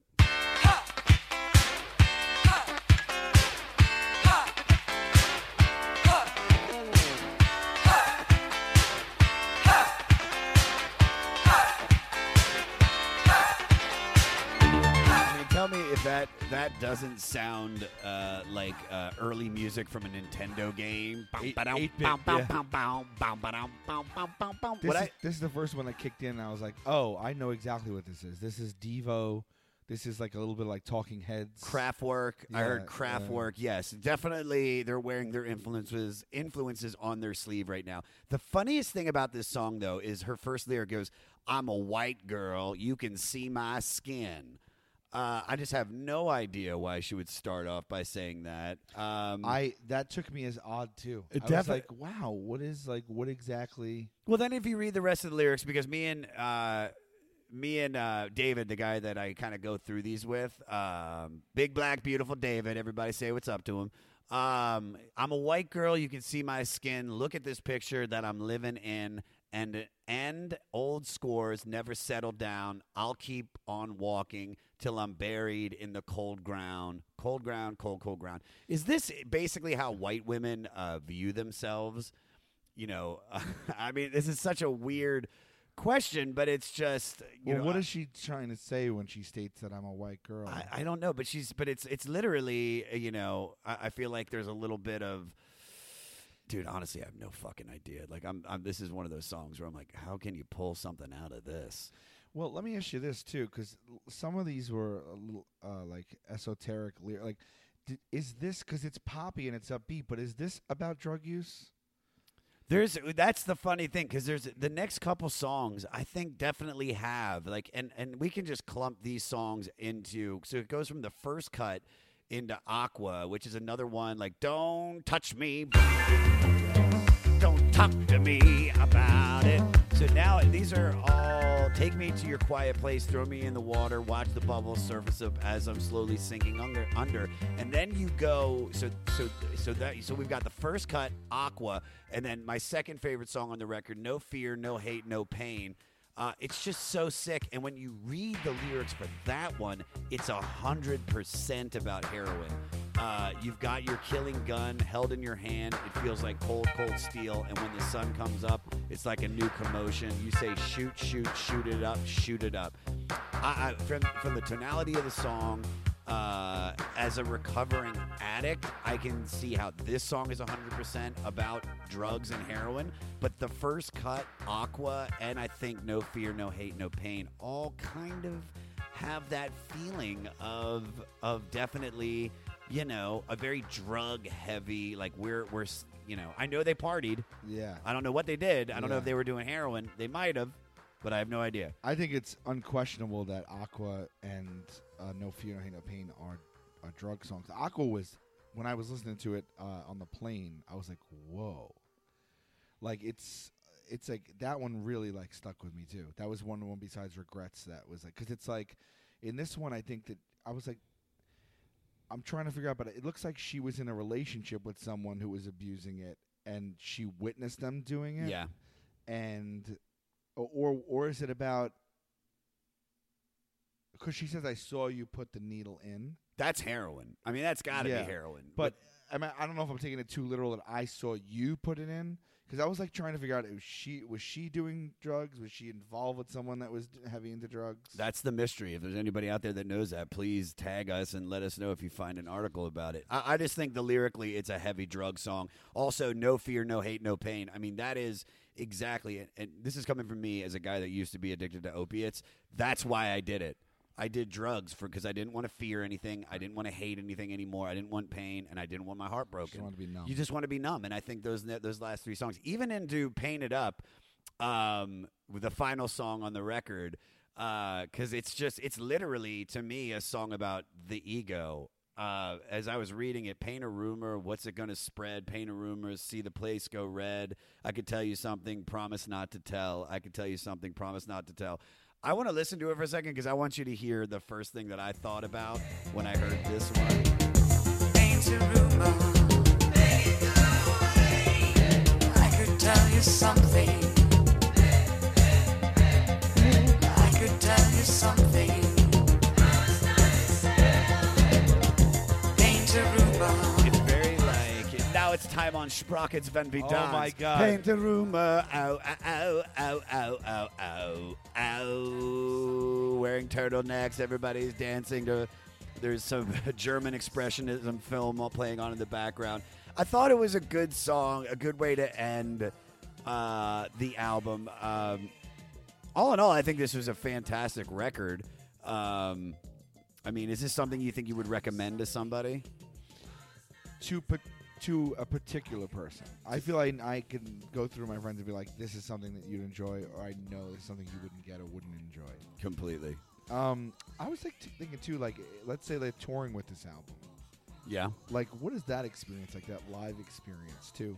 Because she's like, it's so heavy, and she's like talking through a lot of it, and it also, a lot of the album, for me, avoided like normal pop conventions. Oh, this is completely. It's a pop anti-pop record. Yeah, which is crazy. That's exactly right, because it's like they are pop, and it is kind of pop, but it didn't follow any formula whatsoever. And I don't mean from song to song. I mean within the songs. Yeah, like the way that she sang a lot of times, it was so disjointed, and sometimes some of the lyrics and this. I don't know. It was just kind of like, and I'm just wondering what that live experience is like, because it's like, I can't picture like this being played live, let's say, and then like it ends and like the place just goes wild. I think when I mentioned this earlier about how I was reminded of Nine Inch Nails, I think I've seen Nine Inch Nails before live. I've seen DJs. I've seen Justice at Life is Beautiful just recently, or even somebody like LCD Sound System, and they put on incredible live shows. Because think about it, right now just hearing it is one thing. Well, sure, sonically. There it is. Perfect. Yeah, I mean, that's true, too. There's so much happening, like the production of it and everything. The experience, like the live experience. To see it performed for masses, I wonder what that experience was like. Because it's also, like, not even, like, something that you could necessarily sing along to. Yeah. You know what I mean? There's not much. The opening track, yes. Who's That Girl, I think I was singing along to. But it's one of those records that, I mean, it's stuck in, I think, in 1984. I feel like some of the songs can be taken forward here. She's probably still playing some of them. But it's just one of those records that I think, might have been ahead of its time. Yeah. But I mean, here's the deal. Let's go online, find out when the Eurythmics are playing. You and I are going. Oh, that would be amazing. And we'll fucking go see them. I don't think they play, though. Well, she's still playing. We'll go see how Walk on. Because we're about to find out where they're at now. Do you want to do some facts? Oh, yeah. Okay, here we go. These facts are made of facts. Here comes some facts. Here comes some facts. That's not off the record, but that's the only song I could think of. All right, go. First fact. Eurythmics is a real word. It is the art of interpreting music through bodily movements.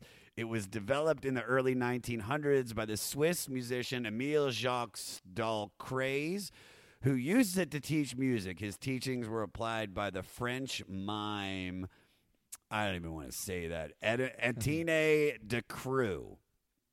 No idea that Eurythmics was a real word. I don't think we could ever use that.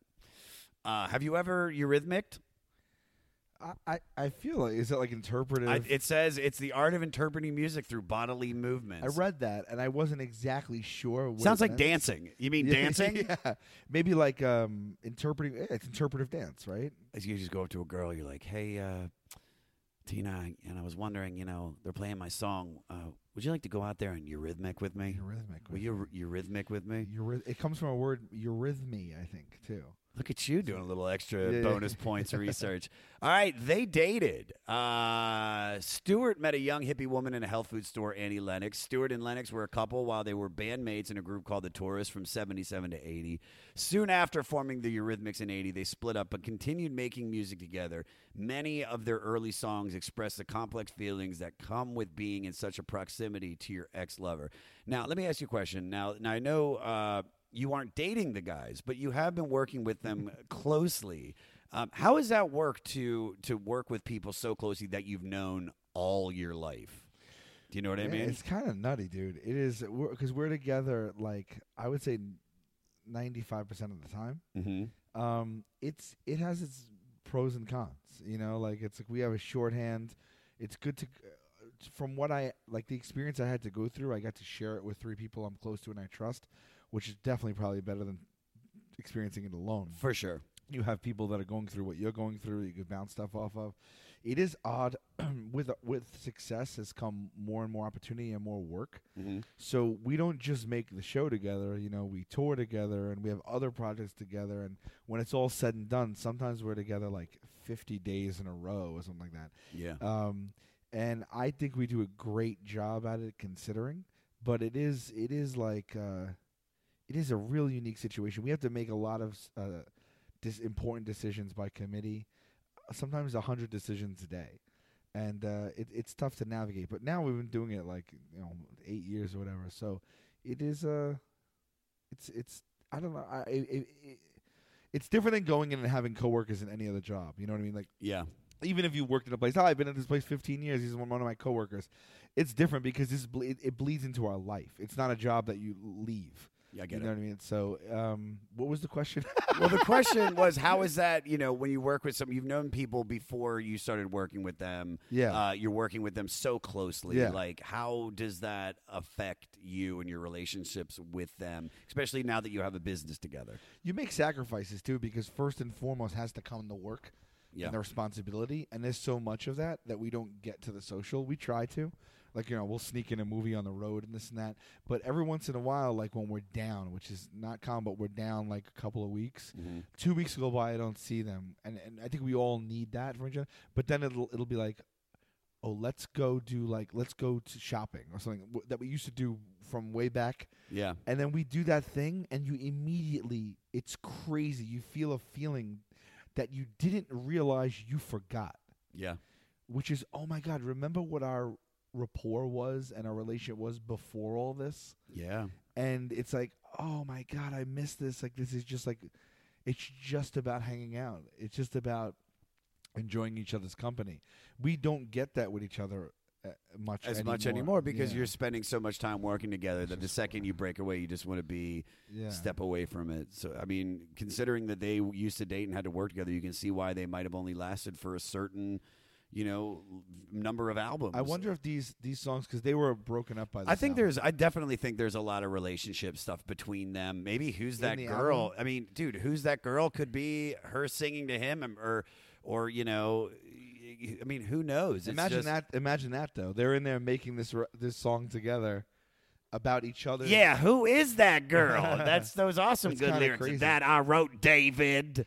I don't know why I made Annie Lennox sound like a black woman. Like, yeah, David, you know what the fuck I'm saying. She is the #1 white soul singer. She's the #1 white soul singer, as voted on by VH1 magazine, VH1 channel and magazine. I was surprised that the record didn't deviate from like scorned love and heavy pain in relationships. I think this is just it was front to back. Like there wasn't even one song like, oh, this is a song about when I went to New Zealand or whatever. Like, everything is everything. Even Right by Your Side is about love. All right, moving on. Annie Lennox. I just thought these were very interesting. This one. Annie Lennox's middle name is Griselda, and her birthday is on Christmas. What's worse? Oh. Christmas, yeah. You know, I didn't know her name was Griselda. Yeah, you can just bury Griselda, but Christmas birthday is just. I feel weird having mine. Like mine's in November. I feel like mine's in the perfect place. I'm November 14th, and you're November 6th. Yeah. And what I love about we're Scorpios. Yeah. That's why we're very sensitive. That's why I'm a frequent crier. I can't say frequent crier program lifetime member. But I feel like that's, November's a great birthday. Having one on like 4th of July, on like a party day already, like that's just like my dad had a one that would fall on Thanksgiving every couple years, and I just felt so bad for him. Yeah, Christmas is fucking rough because let's be honest, right? Not only all the obvious reasons, but even like, I mean, I know they're saying like this one's the birthday gift and this one's but really. Out of all the years you're alive, how many times is it just like, all right, let's get the Christmas gifts, pick one, that'll be the birthday gift. Yeah. And not that it's all about gifts, but Christmas is about gifts. It's definitely family. It's definitely baby Jesus, if that's what you believe. But then it's also like, hey, man, let's have a really nice meal. Watch some NBA basketball, the really good games, and just eat and be merry. I love Christmas. It's my favorite holiday. I would hate to have it tainted with my birthday. Oh, my God. It's mine, too. I would feel bad for Christmas I'm so sorry, Christmas, that my birthday is trying to step on your toes. Are you like a real big Christmas guy? Dude, like for real, though? Dude, I'm talking. Because I am huge Christmas. Baby, I'm talking from November, the beginning of November. Me too. From Halloween's to D-Day. Me too. It starts, especially in L.A., it just starts getting nicer and nicer and nicer, and then we get, boom, my birthday. Then we get, boom, Thanksgiving. And then it is just the best time of the year. From after Thanksgiving to Christmas, hands down. I dig into Christmas November 1st, though. Like I'm Christmas music in November. Yeah. I don't even give a shit. Oh, I'm the same way. I don't care about people that are like, what? Your Christmas in November? I don't give a shit. Yeah, dude. I'm Christmas in November. It's too fast. It's too good and it comes too fast. I want to extend it. So I'm like, I go November and I take my Christmas tree down in March, man. That's a little long time. I But know I that mean, is. but I dig it. That's crazy. I've done it. I should say I've done it. I've done it. There's nothing wrong with that. I've taken There's it no down judgment here. in There's no March. judgment. Last year I took it down like probably in Feb. Feb? Yeah. But I don't give a shit. Feb's It's good. so nice. I like shutting all the lights, and I just Yes. live by tree light only. Yeah. It's so much Dude, fun. Christmas is such a dope holiday. It needs there's a pre-holiday the day before to prepare your ass for it. It's like, oh, you ready? You dig Christmas? We're gonna give you the day before Christmas Eve. It's amazing. It's the shit, dude. And then I would hate to if you group your birthday into that, that's one less day a year that you have that's really special. Yeah. Like because you have to double that up. Yeah, completely. I feel bad for it. All right. Sorry, Annie. Sorry, Annie. Sorry, Griselda. Annie Griselda Lennox. I'm sorry. Some of her famous friends are Elton John, Freddie Mercury, Sting, and Paul McCartney. Who would you say is your most famous friend? Oh my God! Because you said somebody earlier. You were talking about Bon Jovi, and you were like, "I met him." I was like, "Oh my God." I just know him because of my manager used to manage him. Okay. And so I found out that the family liked the show, and then we subsequently met them. His wife, his kids. One of his children works on my show now. Oh, that's awesome. And so I got to meet him. Friend is different. Like friend. Let's do this. Here's a better question. What's the one number in your cell phone that you have that your just mind is blown that you have their number in your phone? Oh, I don't even know. I have Kenny Loggins, bro. That's insane. He did my TV show. I have Kenny Loggins. I just saw it the other day. I was like, holy shit, I got Kenny Loggins' number. That is nuts. It is nutty. That is Kenny Loggins is a good one. You want to call It's good. That is hysterical. Hold on. Maybe, you know what? Nah. I don't even know. I haven't talked to him since the premiere party. I mean, this. You know what? Give me my phone. Yeah? Here's my phone. I'm calling Kenny Loggins. Hey, this is Steve Choi, host of the Musicians Guild podcast, part of the Sound Talent Media Podcast Network. Within the four walls of the Musicians Guild, we'll be discussing the habits, idiosyncrasies, experiences, and general psychology of my friends and peers, all involved with music in various capacities. Listen and subscribe at soundtalentmedia.com. By the way, I know all of his songs. This, so ladies and gentlemen, I am 100% calling Kenny Loggins right now. This is not bullshit. You have that relationship? Where you just not at all, but dude, if there was ever a time I was going to call him to put Kenny Loggins on air, yeah, I'm just going to say wrong number if he picks up. What do I say? But he might. Are you not saved? No, in I his? know him. He did my show. Why do you know him? Because he did my television show. He sang with John Rudnitsky Got at the you. taping, and then he gave me my number. And have you ever used it? I'm going to do it right now. So you've never used it? I've never. Maybe I paid. Let me see if I texted him. I sent him just my name. Okay, that day. What do I say right now? And this taping was probably 2 years ago, right? About 2, yeah. Yeah. Should I do it? I'm doing it. He's not picking up. Oh, this is amazing, though. Oh, my God. I got an idea. Oh, my God. It's very weird. I wonder what Kenny Loggins is doing right now. I'm going to invite him to the Jam on November 15th. All right, this is crazy. I hope he has a voicemail message that says, come on, don't pick up and just play your voicemail. Why don't we call Messina after this? Hi, this is Kenny. Leave a message. Oh, my God. Thank you. At the tone, please record your message. When you have finished recording, you may hang up or press 1 for more options. Hey, Kenny, it's Josh Adam Myers from the Goddamn Comedy Jam. You had done my TV show a few years ago. I just wanted to call and extend an invite and see if you wanted to come to the Jam on November 15th at the Roxy. We're doing a special show for my birthday. I would love to have you come. I'll text you the details, but it would be great to see you, buddy. Bring your son, man. He was awesome. It was great meeting the two of you guys at that party. Have a great night, man. Talk to you soon. 41. Oh, I don't want to say my number. I just said it. Wait, he's not going to get that. I didn't know what I had said.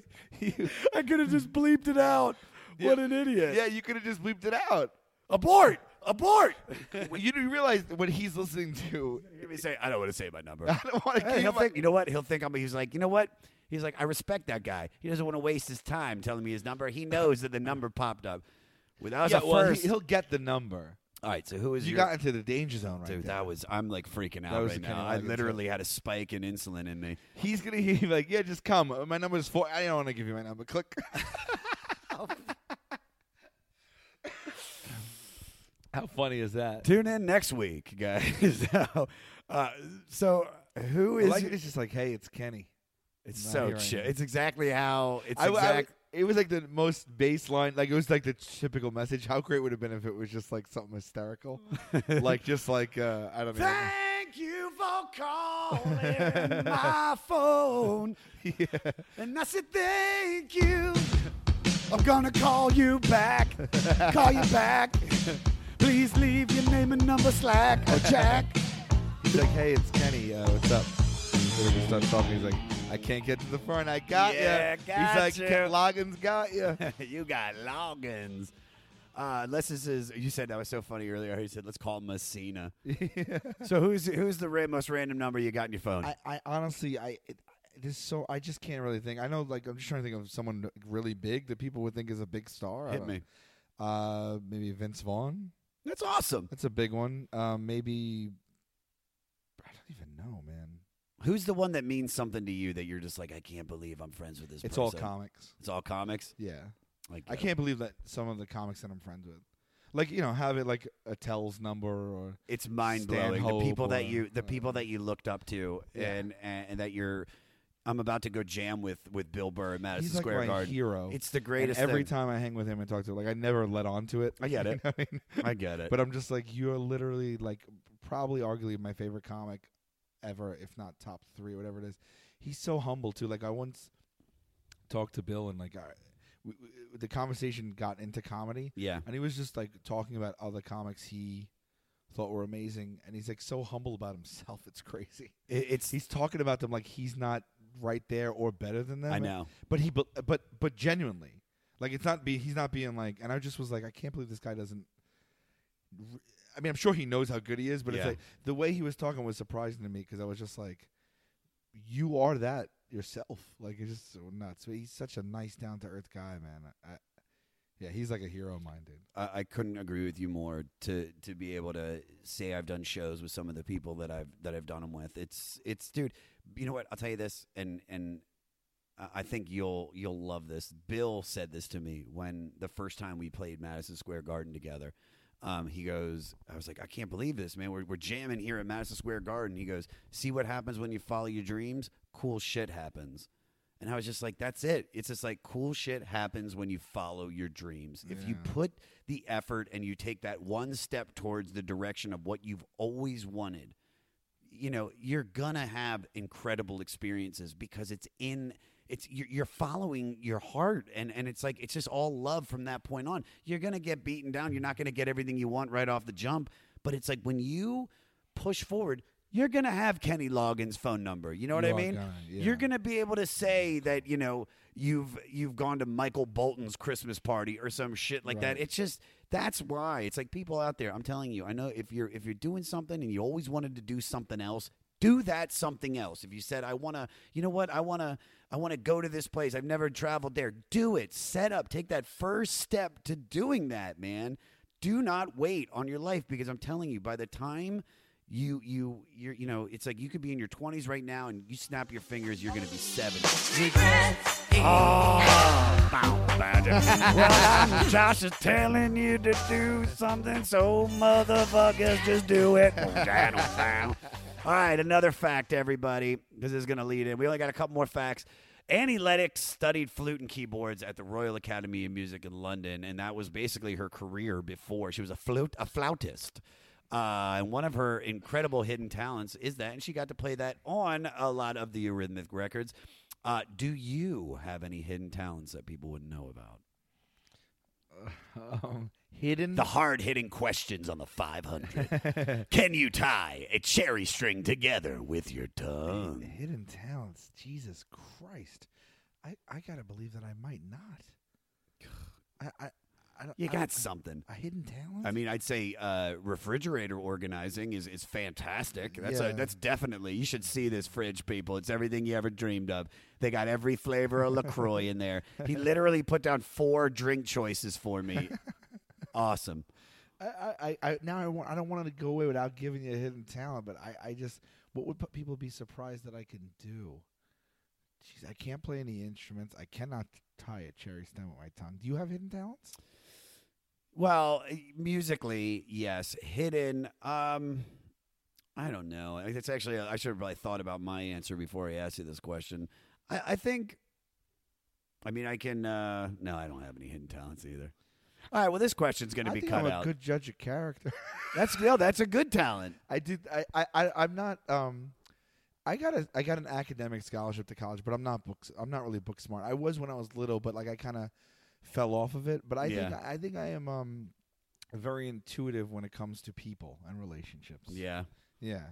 But I feel like I failed you on this one. You didn't fail me on it. Don't worry. This has been fantastic. Do you want to get to what we could do is, if you think of it. How much of a boring answer was that? Listen, it's none of this is boring. Yeah. Because you're such an interesting person and you're so likable. I think really one of your hidden talents is your likability. And also one of your hidden talents is how you can pick 45 songs for the goddamn Comedy Jam every time you do it. I have a crazy memory. That's great. That's a hidden talent. I can tell you, really, that's just living. I was wearing or eating at like 20 years ago. And this is the last fact, and we're going to get out of here. And I can't thank you enough for doing this. I love you so much. Last fact, I don't even know if there's a question I can send with this one. I just love this fact so much. David A. Stewart, the second half, or really just as important as Annie Lennox, went on to produce albums for numerous artists such as Stevie Nicks, Wilson Phillips, Katy Perry, and also he scored a bunch of film and television. Just a little fact that I thought was awesome. He actually did the score for the movie Showgirls.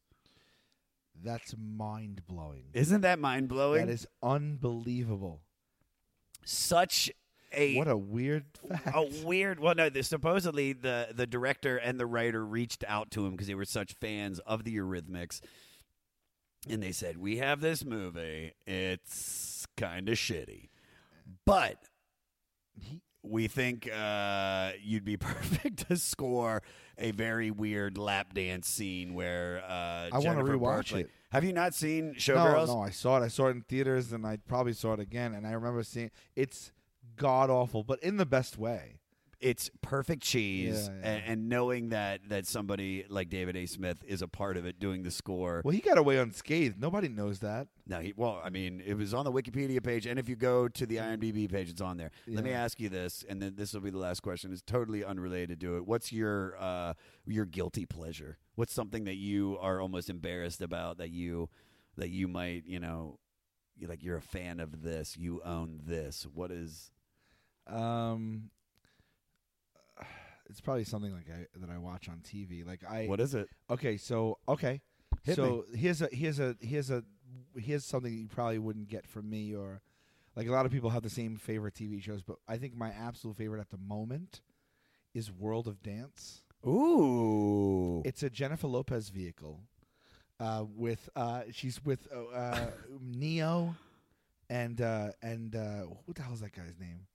Derek Huff. They're the 3 judges. Yeah. It's a dance competition, and they have different categories from children to adult. Yeah. Oh, I know the show, dude. Oh, you know it. I mean, I don't watch it per se, but I know. I laugh. I cry. It's brilliant. It's so good. I'm so into it. Like I've seen any of the dance shows. You're very big into dance. So you think you could dance? I was big on that. Yeah. Like I really do like that. Like I'll sit down. I invest hours in it. I love it. And I really get into it. Like I know all about it. I learned about dance. Like I have an education. Like I'll judge. I'm like the 4th judge when I watch it. Oh, I love that. And I judge before they judge, and then I nail all that. I'm like really into it. I suggest it to people, but people. I think something like that, World of Dance, people wouldn't think. I think it's fun as a guilty pleasure. Right? That's a guilty pleasure. It's a right? very big guilty pleasure. Yeah. Sal, I can't thank you enough, man, for coming on. This was fantastic. You're Thank you, buddy. one of my favorite people, and all the success that you get is so well deserved because you have some of the best energy I've ever felt coming off a person in my life, and just people love being around you, and I'm just so happy I could have hung out with you and talk about the Eurythmics, man. It was fun. I hope I did do some justice. He did it. If not, there'll be regrets. Found that I asked you. Da, da, da. All right, buddy. I love you.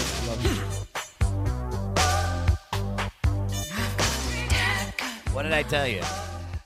He's the most adorable man in the whole entire land. He's Sal Vulcano. If you want to find Sal Vulcano on all social media, it's his name, Sal Vulcano. And you guys can see him January 3rd of 2019 at Wise Guys Comedy Club in Salt Lake City, January 4th at the Paramount Theater in Denver, Colorado, and January 5th, he'll be in Aspen at the Wheeler Opera House, which I've done and is a fantastic room, guys. So go see Sal live, and if you want to find out all things Sal, go to salvolcanocomedy.com for all tour dates. Also, the Tenderloins are on tour with the Cranjus McBasketball World Comedy Tour, and they're going all over America and all over the land. So go to thetenderloins.com for all tour dates and tickets. Also, I'll be posting his mixtape track listing link on all my social media, all music platforms, and you can find it at the website, the500podcast.com. Get inside Sal's musical mind, ladies and gents, because we're getting it for you and we're giving it to you in a nice bowed-up package. Email the podcast at 500podcast@gmail.com. Follow me at Josh Adam Myers on all social media. And if you guys want to come see some shows, guys, tonight I'm at the Venice Underground in Venice, California. That's by the beach. And I got a bunch of shows coming up. So they're all at my website, joshadammyers.com. And once again, the500podcast.com. Because if you go there, guess what you're going to find? The 500 Club. Yes, we created a 500 Club. Not to be confused with the 700 Club, which is a scary right-wing Christian group that says really offensive stuff to people that don't believe what they believe. And if you believe that, you know, good for you. But we created a club. We're giving away merch, T-shirts, hoodies, live chats with me and my guests. And if you sign up, you get all the episodes a day early on Tuesday, Record Store Tuesday. Plus, they're longer because I tape for like 2.5 hours, and then we cut it down to get the best kachunka for your kashplunka. So join the movement, ladies and gents. The 500 Club is the shit. Do it at the500podcast.com. And for all details on Patreon membership options to go and support the 500. Now, we just listened to Eurythmics from 1983. Here is an artist that is directly influenced by this album. From Ireland, we have Roisin Murphy and her song World's Crazy. Thank you, Tim, for the song. Guys, if you want to submit your music to have it played at the end of the 500, send your music 500podcast@gmail.com. Make sure you put the artist and the album that influenced you in the subject line. We will play your song, if we like it, at the end of the episode. Next week is Albert King Week with his 1967 album, Born Under a Bad Sign. So you got some homework to do. Happy New Year to each and every one of you guys. Thank you so much for tuning in. May you be safe this weekend and throughout all of 2019. In a world gone crazy, I could find a simple answer every time between the sheets in my bed. Are all those hazy recollections of our love? That's where I've been dreaming of. On and on, it's fantasy. All my wishes coming true. Do not disturb me. It'll be a cry to wake me. Why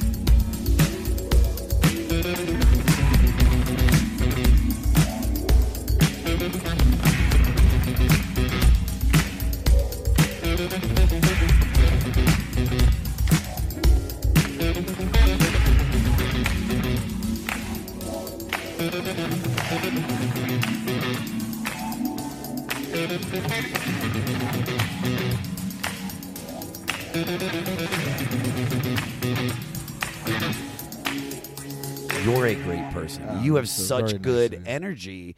That's why I see you being like listening to this record and being like, yeah, this isn't my mood. Hold on, let me put my song on. Just once, can we live the song?